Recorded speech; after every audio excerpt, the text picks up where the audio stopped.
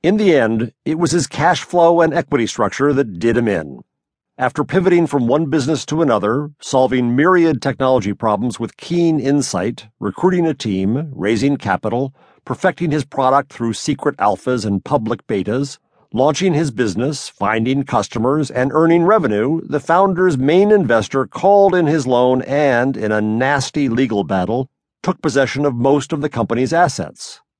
That is the story of possibly the world's first technology entrepreneur, Johannes Gutenberg.